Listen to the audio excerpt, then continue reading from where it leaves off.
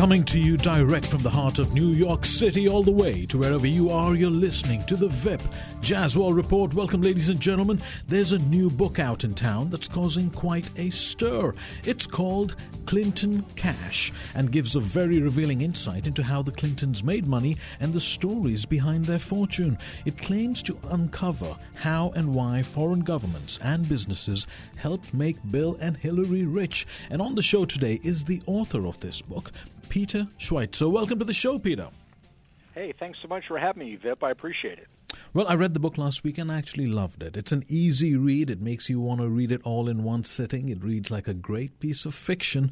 But what troubles me is, Peter, that it's anything but fiction. Yeah, I mean, this is a story about the Clintons, about money, about very important decisions on national security, whether it relates to uranium or human rights, and it includes a cast of characters, as it were, that entails not just Bill and Hillary Clinton, but the people around them, and I think some very troubling oligarchs around the world. But why should your book matter to every American out there? Well, I think the question is, why are our leaders making the decisions they make? And we all are very familiar with the story of, follow the money in American politics. There's been a lot of debate about the role of money in politics, what we should do about it. There really hasn't been a lot of debate because there's a big consensus that we don't want foreign businesses or foreign governments influencing our political process. They can't contribute to political campaigns. They can't give money to political action committees. What I argue in the book is that they have found a way around that through the Clinton Foundation and through highly inflated speaking fees to Bill Clinton. And so people should be concerned about it because the decisions that were being made as Secretary of State by Hillary Clinton, and I think decisions going forward in the future, are directly intertwined with the flow of funds from foreign entities that are interested in their own interests, not those of the United States, and that fundamentally it's going to influence the course of the country. Is the publishing of the book coincidental or incidental to the emergence of Hillary as a front-runner of the presidency? That's a great question. The research on this began January of last year, so it's something I've been looking into for a while. Obviously, at that time, there were thoughts that she may or may not run for president, so we didn't know. But I felt it was important because what you have is, in a sense, a new model that is being established. And my belief is that if we don't deal with the problems that arise from the kind of arrangements the Clintons have, you're going to see it imitated by people from both political parties. It's a mastermind, isn't it? Yes, it's exactly. Brilliant.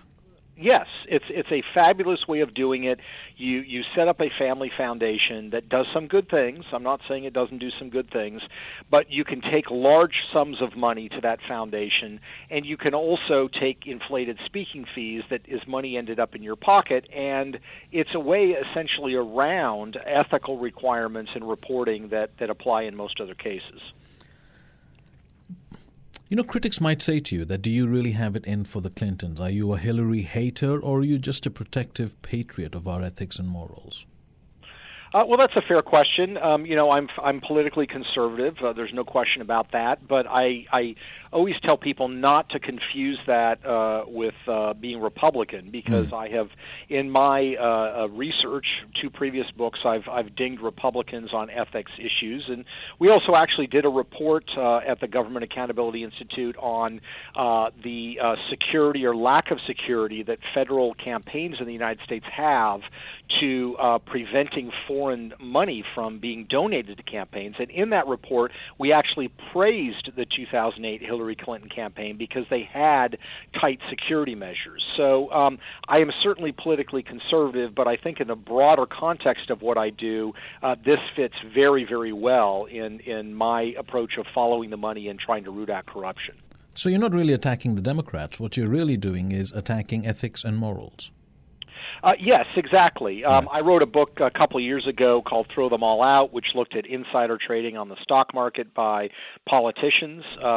Some of the cases, a lot of the cases I highlighted involved Republicans. They were not happy about that. I wrote a book a couple of years ago called Extortion, which looked at the extortive fundraising practices of politicians on both sides of the aisle. The Republican Speaker of the House, John Boehner, was not particularly happy about that. Now I guess you could add the Clintons to the list of those who are not happy with my work. But now, when you I'm an equal opportunity offender. And when you were writing this book, did you approach the Clintons' office for help?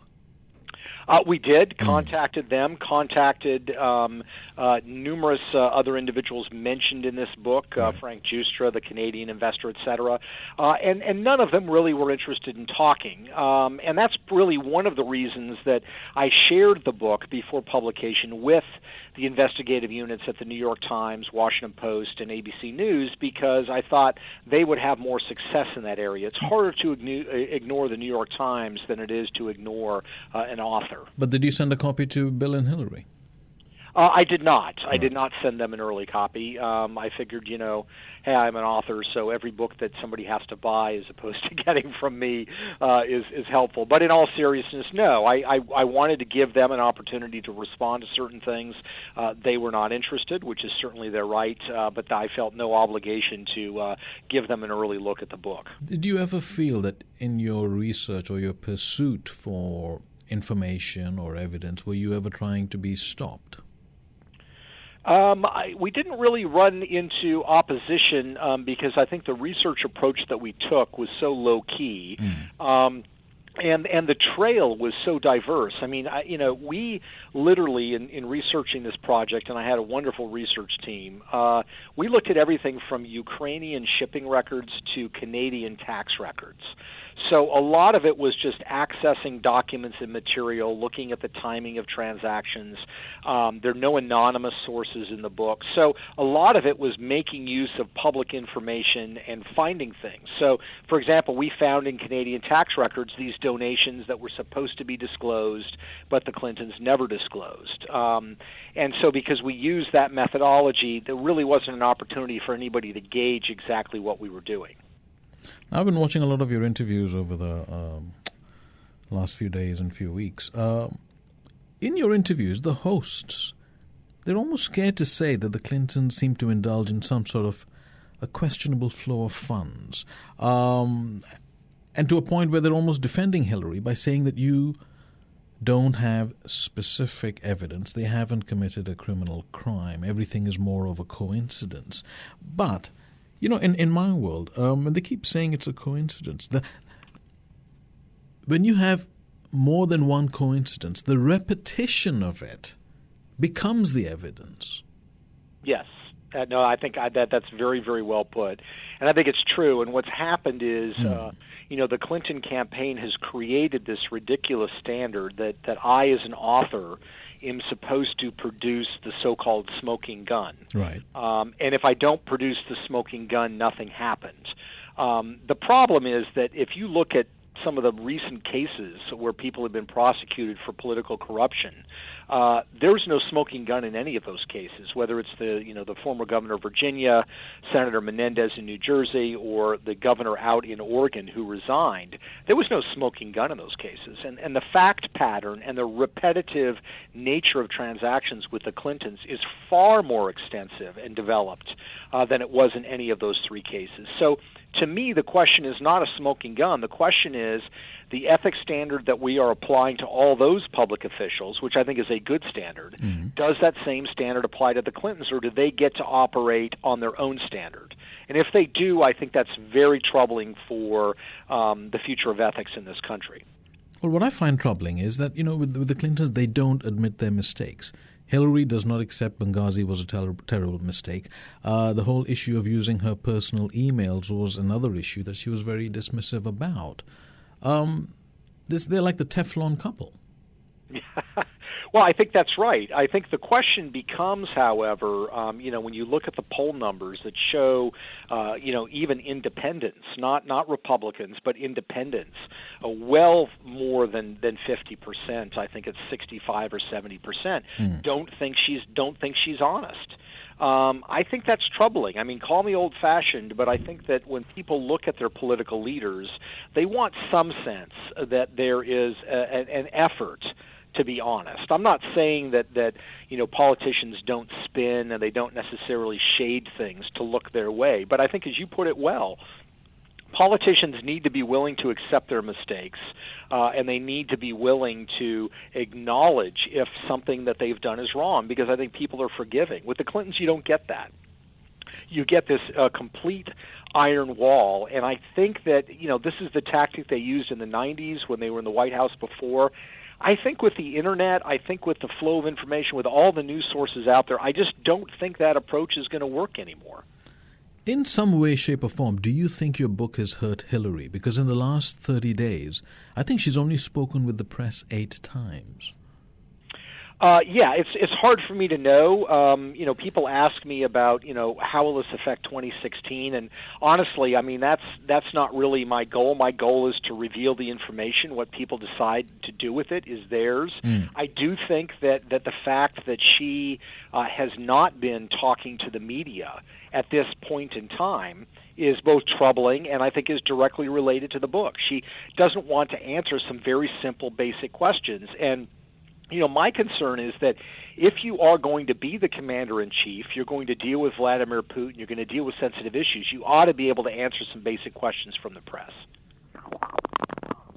I've been having trouble trying to figure out, from your book, how to classify these acts of donation in exchange for facilitation, so to speak. You donate to her and then she facilitates for you. Right. Yeah, and in some of your shows, your hosts have said, well, it's not a crime. Okay, it's not a crime. It's possibly not a scandal as yet. So what is it? What do you think it is? Is it a unique form of corruption? I think it is. I think it is corruption, and I do think that it warrants criminal investigation by the FBI. I mean, if you look at the case in Virginia, for example, with Governor McDonnell, and by the way, I supported the prosecution. There's some people who did not. I think it was justified.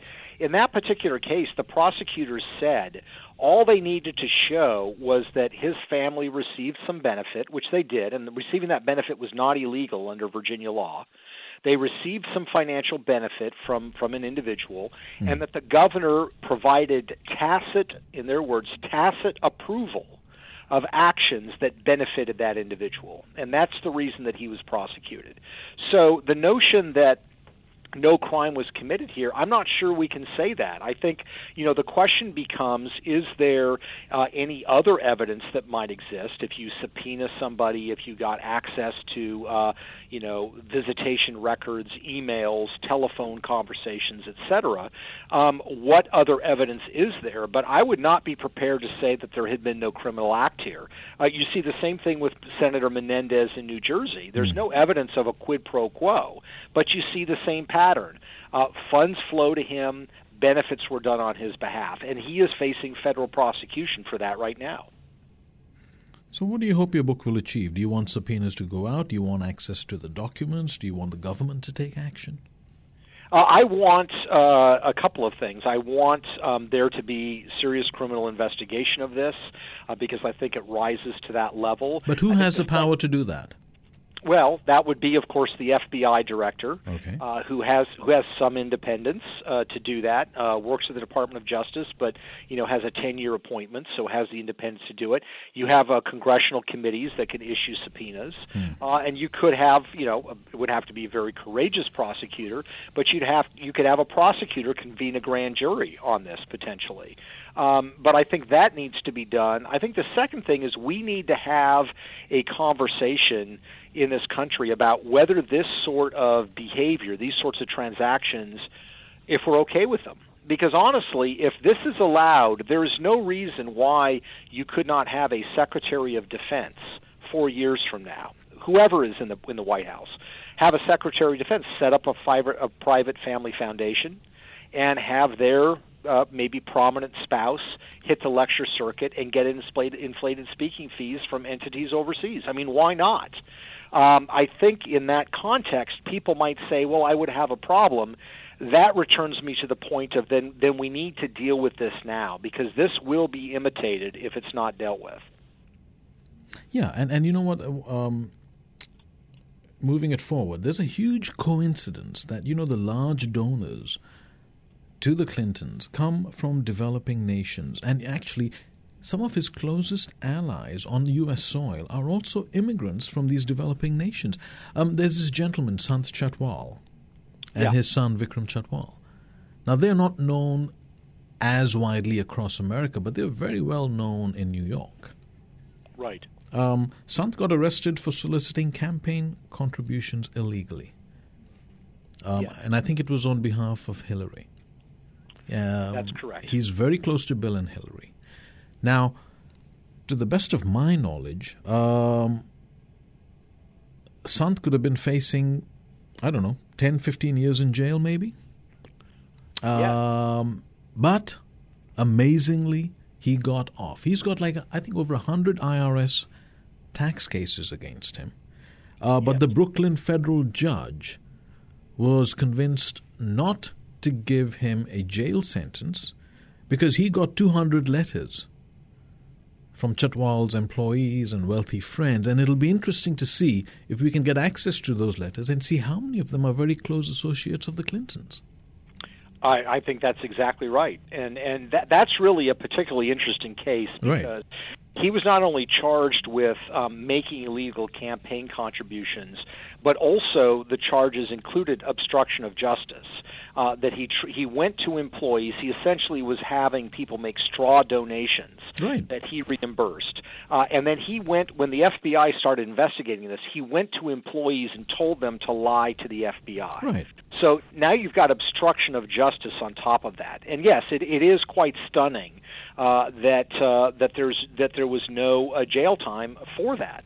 How do you manage that in one of the world's topmost countries where, the justice system is everything? Yes, and this, I think, is the problem. And part of the problem with the corrosive power that you get with these sorts of transactions with the Clintons. They operate with individuals that may be involved with or may have a proclivity to financial transactions done in this way. I mean, one of the individuals who figures into that story with Sant Chatwal is an Indian politician named Amar Singh. Oh, yeah. A very, very sort of colorful, let's say, figure who, among other things, has gotten into fistfights in the Indian Parliament. He has been charged with bribery and all sorts of scandals. Well, so here's an individual that has a past in this area, operating in this sphere, and yet, is allegedly a donor to the Clinton Foundation of between $1 million and $5 million. But when you ask Amar Singh if that's his money, he says, no, it wasn't actually my money. It was somebody else's money, but they won't really tell you whose money it was. So it's an international straw donor, so to speak. Yeah, exactly. And so it's, and yet, as far as the Clinton Foundation is concerned, there doesn't seem to be a real desire to kind of get to the bottom of this and say, for the sake of looking good and for the sake of public appearances, we need to vet this and find out where these funds came from.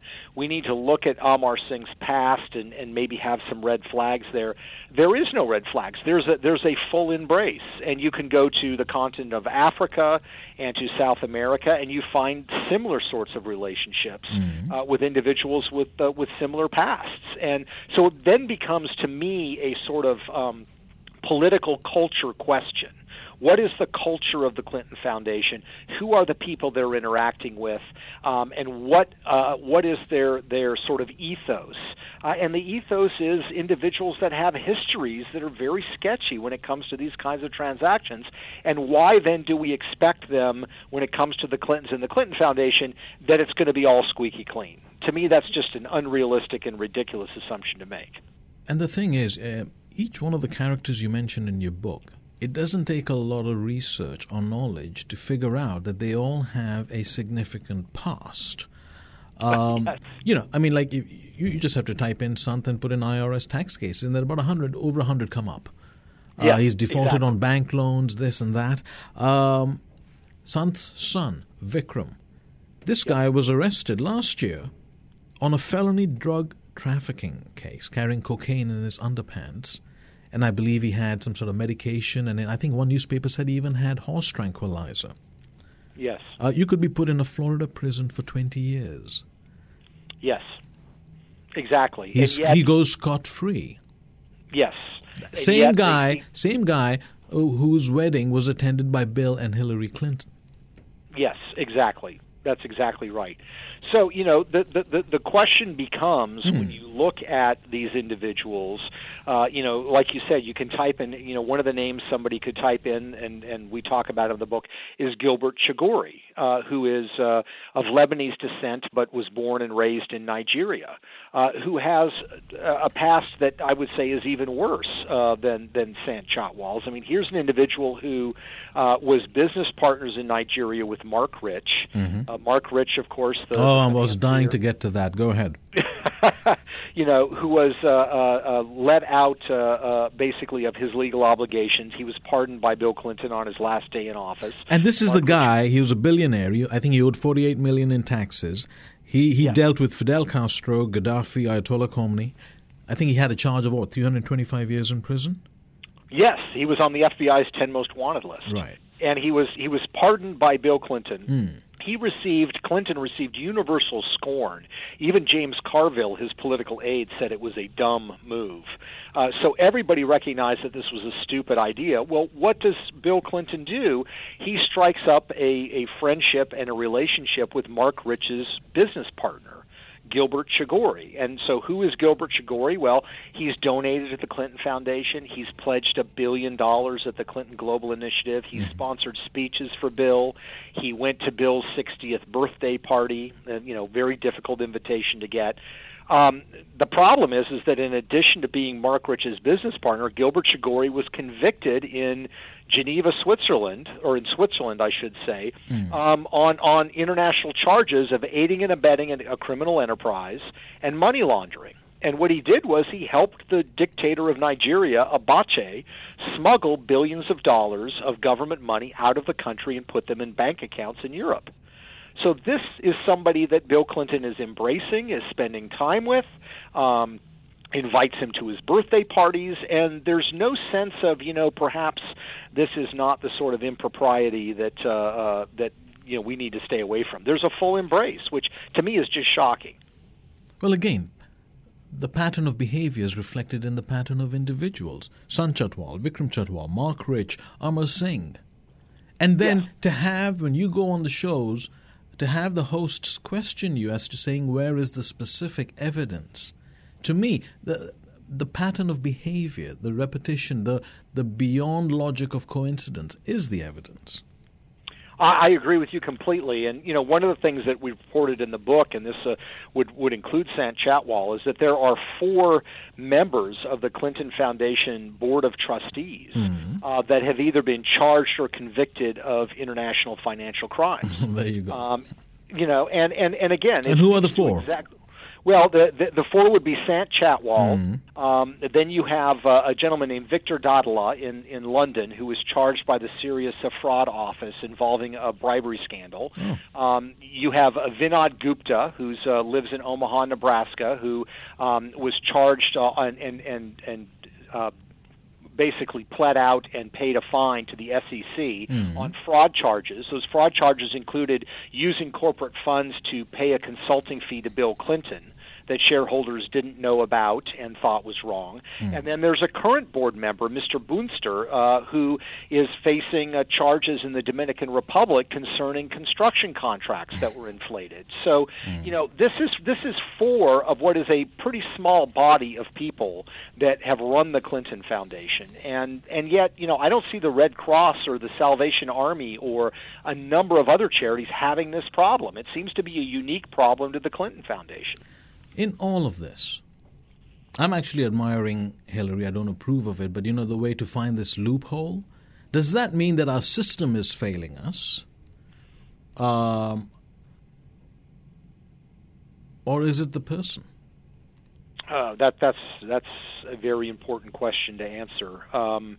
I think, you can only set up so many legal constrictions You I think, ultimately hope and have to embrace the notion that your leaders will place some limits on their own appetites.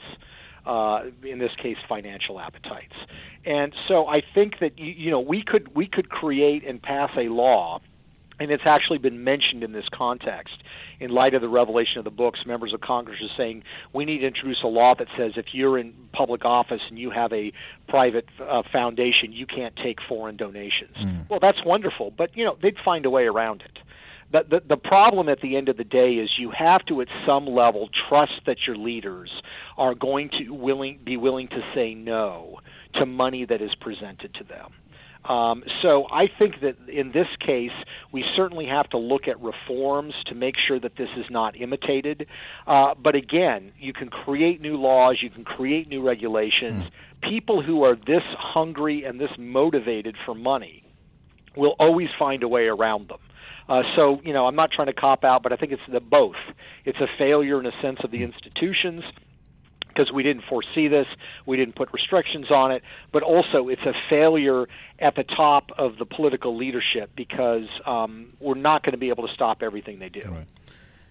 Just before the show, I Googled you and I looked at, with your name and the name of the book, and then I pressed news, and there was something about that you had to pull a few facts back.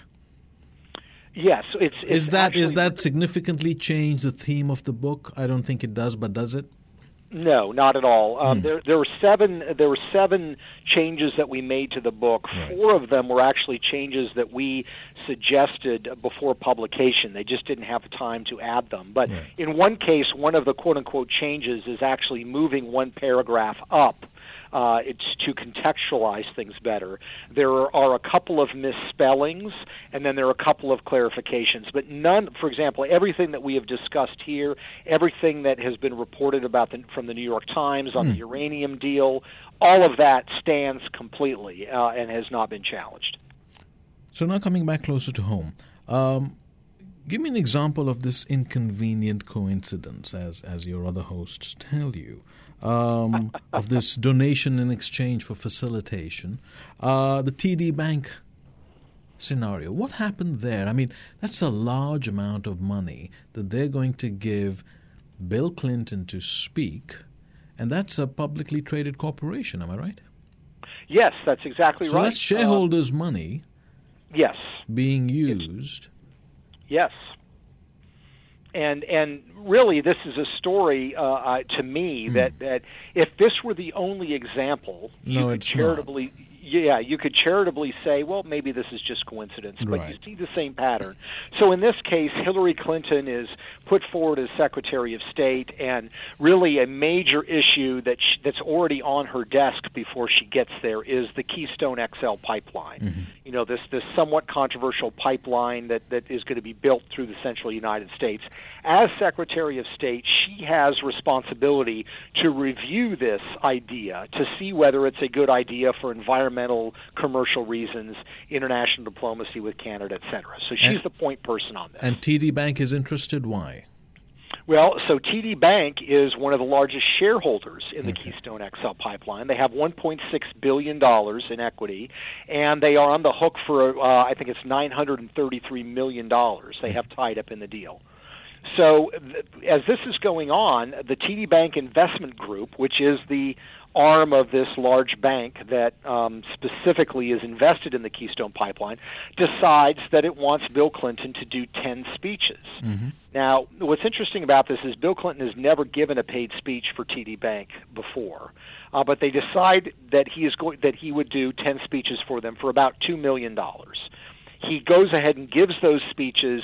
3 months after the last speech is given, Hillary Clinton gives the green light to the Keystone XL pipeline.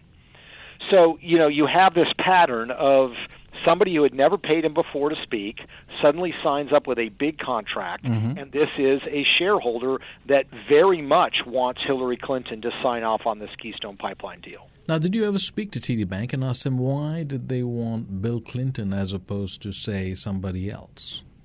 I contacted them, and they did not respond. Right. Since the book came out, they issued a statement and basically said that it had nothing to do with the Keystone Pipeline, and we think Bill Clinton is a great guy. Right. For me, Certainly, these denials come out, and you have to acknowledge them. But for me, it's a lot like follow the money in politics in general. You have to look at timing. Now, what happened to the pipeline, by the way? The pipeline was put on hold by Barack Obama. So the State Department greenlighted. I guess he's waiting to get speaking fees next year, right? Yes, maybe that's what they're waiting for. Exactly. Now, apparently, there's an agreement with the White House and the Clintons that the White House has to be notified every time Bill goes out to speak when she was Secretary of State, right? Yes, okay. That they are supposed to notify them, and they're supposed to get State Department approval. Okay. Now, according to you in your book, there are many donations that haven't been disclosed by Hillary, right? Yes, that's correct. That's correct. You know, Barack Obama, when he was going to appoint Hillary Clinton, said, you can have this job, but you have to agree to do a certain number of things first. And this became part of a memorandum of understanding.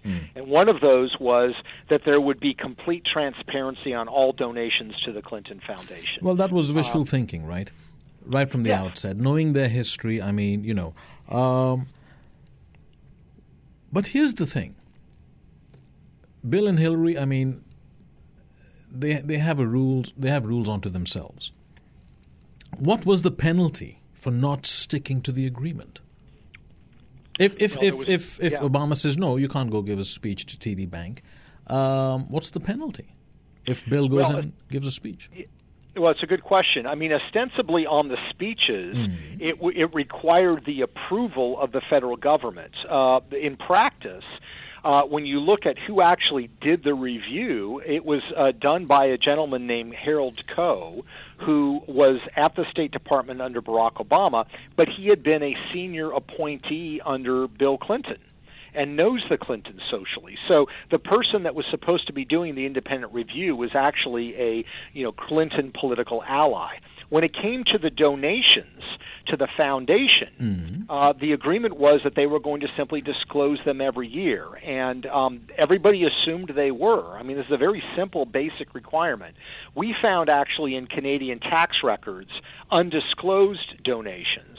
In this particular case, it was the chairman of a Russian state-owned uranium company operating out of Canada who had donated more than $2 million, and those donations were never listed by the by the foundation. That subsequently followed up reports with the Wall Street Journal and the New York Times, which have confirmed those facts, and now the Clintons have admitted that there are some 1,100 donors that were never disclosed. I actually think that there are more, and as we discussed earlier, I think when you look at a case like Amar Singh, even some of the donations that they have disclosed, it's questionable whether the person that's listed as making the donation is in fact the one that actually paid the money. I just thought of something. In the developing world, I mean, obviously, especially in certain economies that are closed, and with banking regulations these days, you can't really open a Swiss bank account and things like that without the banks notifying the country of origin of the customer, right? Right.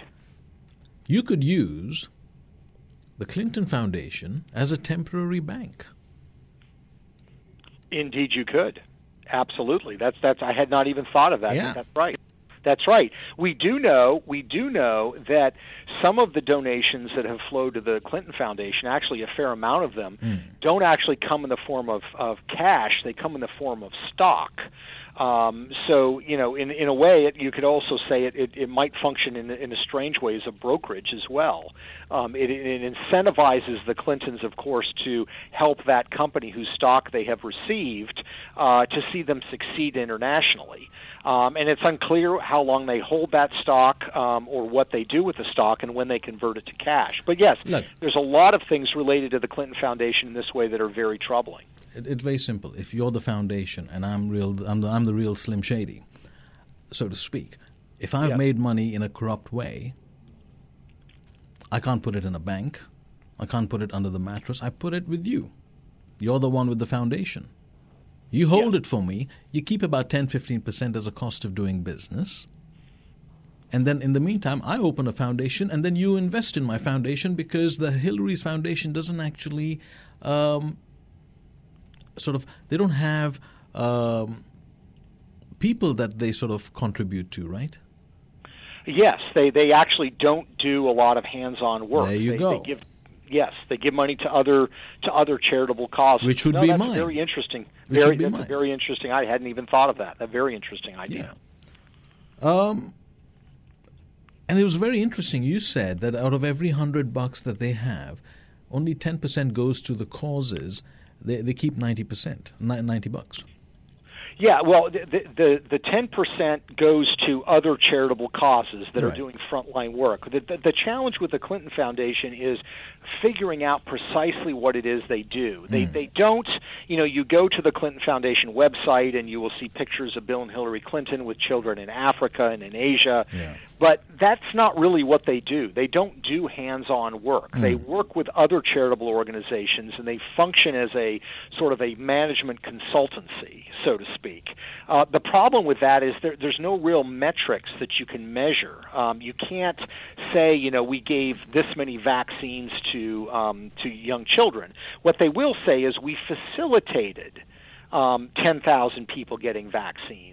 Right. But they didn't actually do the vaccine. So then the question becomes, what does that actually mean? Well, you can't audit that, right? Because then you have to go and audit the organization that they're contributing to.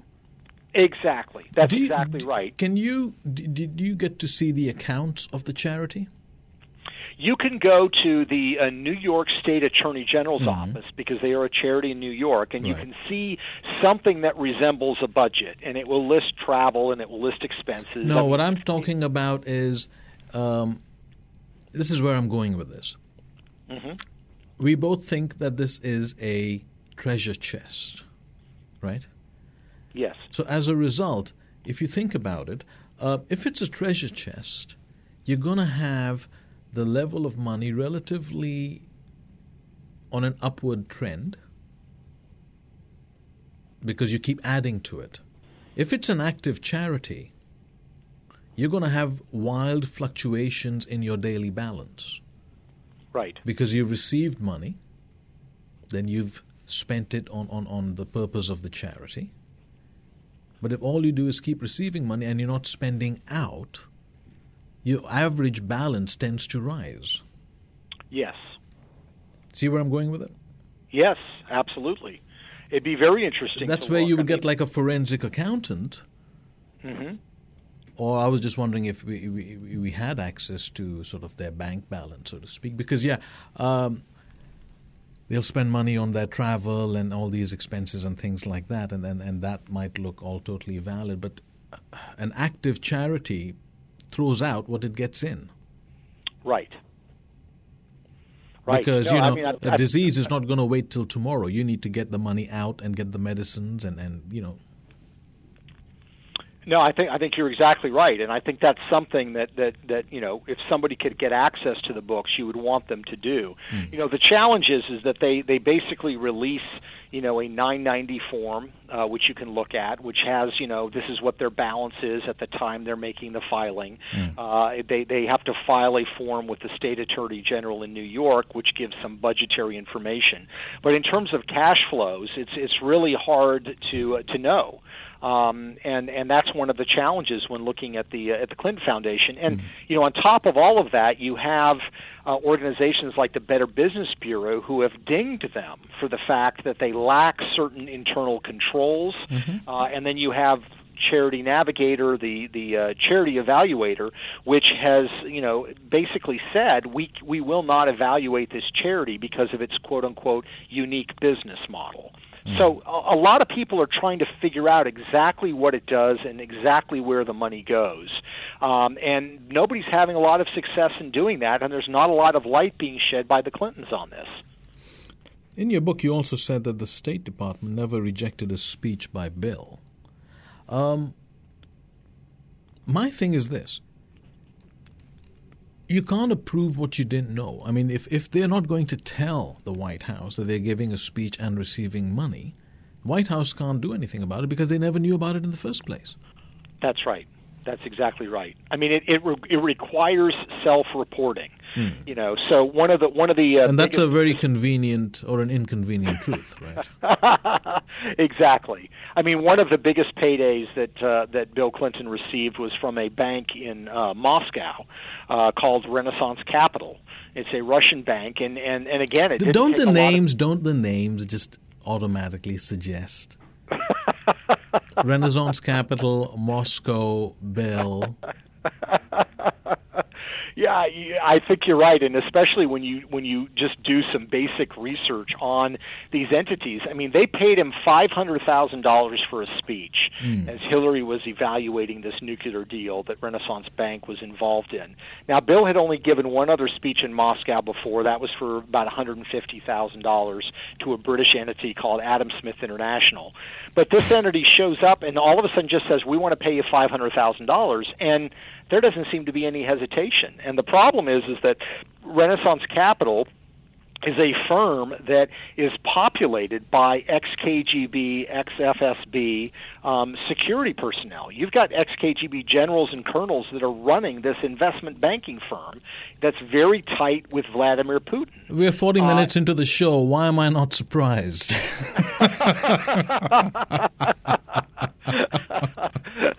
Exactly, and it boggles the mind that there's no. So if you look at the correspondence with the State Department on this matter, none of this is brought up to the State Department.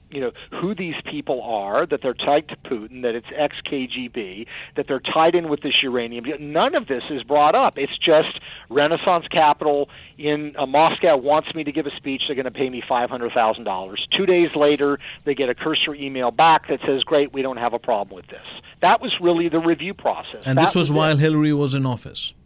This is why Hillary was in office. And, it's important to note that in this correspondence, which was obtained through the Freedom of Information Act, that all the correspondence copied on all of it was Cheryl Mills, who was Hillary Clinton's chief of staff. So think about this. If you're in the legal ethics office at the State Department, you are communicating with the spouse of your ultimate boss, and the chief of staff of your ultimate boss is being copied on every single piece of correspondence.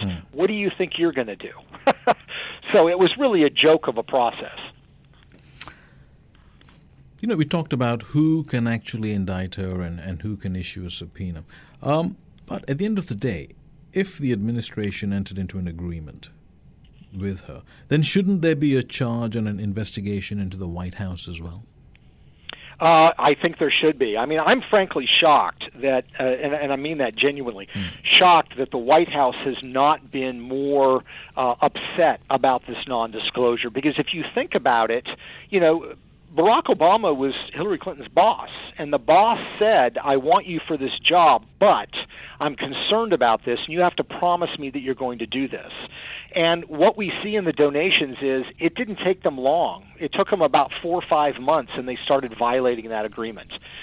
So it's a big slap in the face of the president. And I've just been surprised that there has not been more, interest from the White House in actually getting to the bottom of this. I understand, both they're the same political party. This is about Barack Obama's legacy, but it really diminishes the president to be treated in this way and to essentially react as if they don't have a concern about it.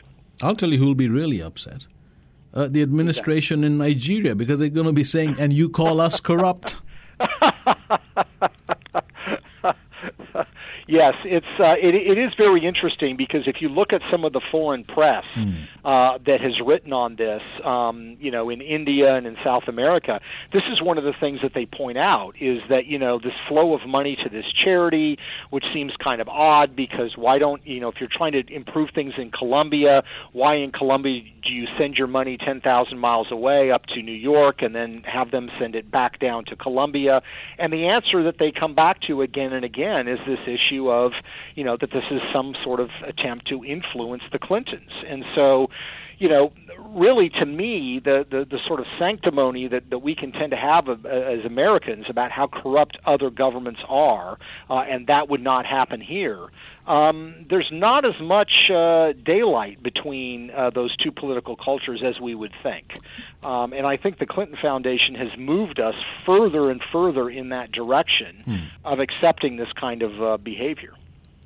But, in all fairness, the Clintons are not a flamboyant couple. I mean, he's not into his bling. I don't see him driving a convertible Rolls, and she's not carrying fancy handbags or anything like that. Right.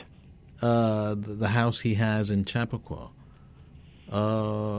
leaves much to be desired. I mean, but what are they using the money for? Or is it just some sort of obsessive accumulation mentality?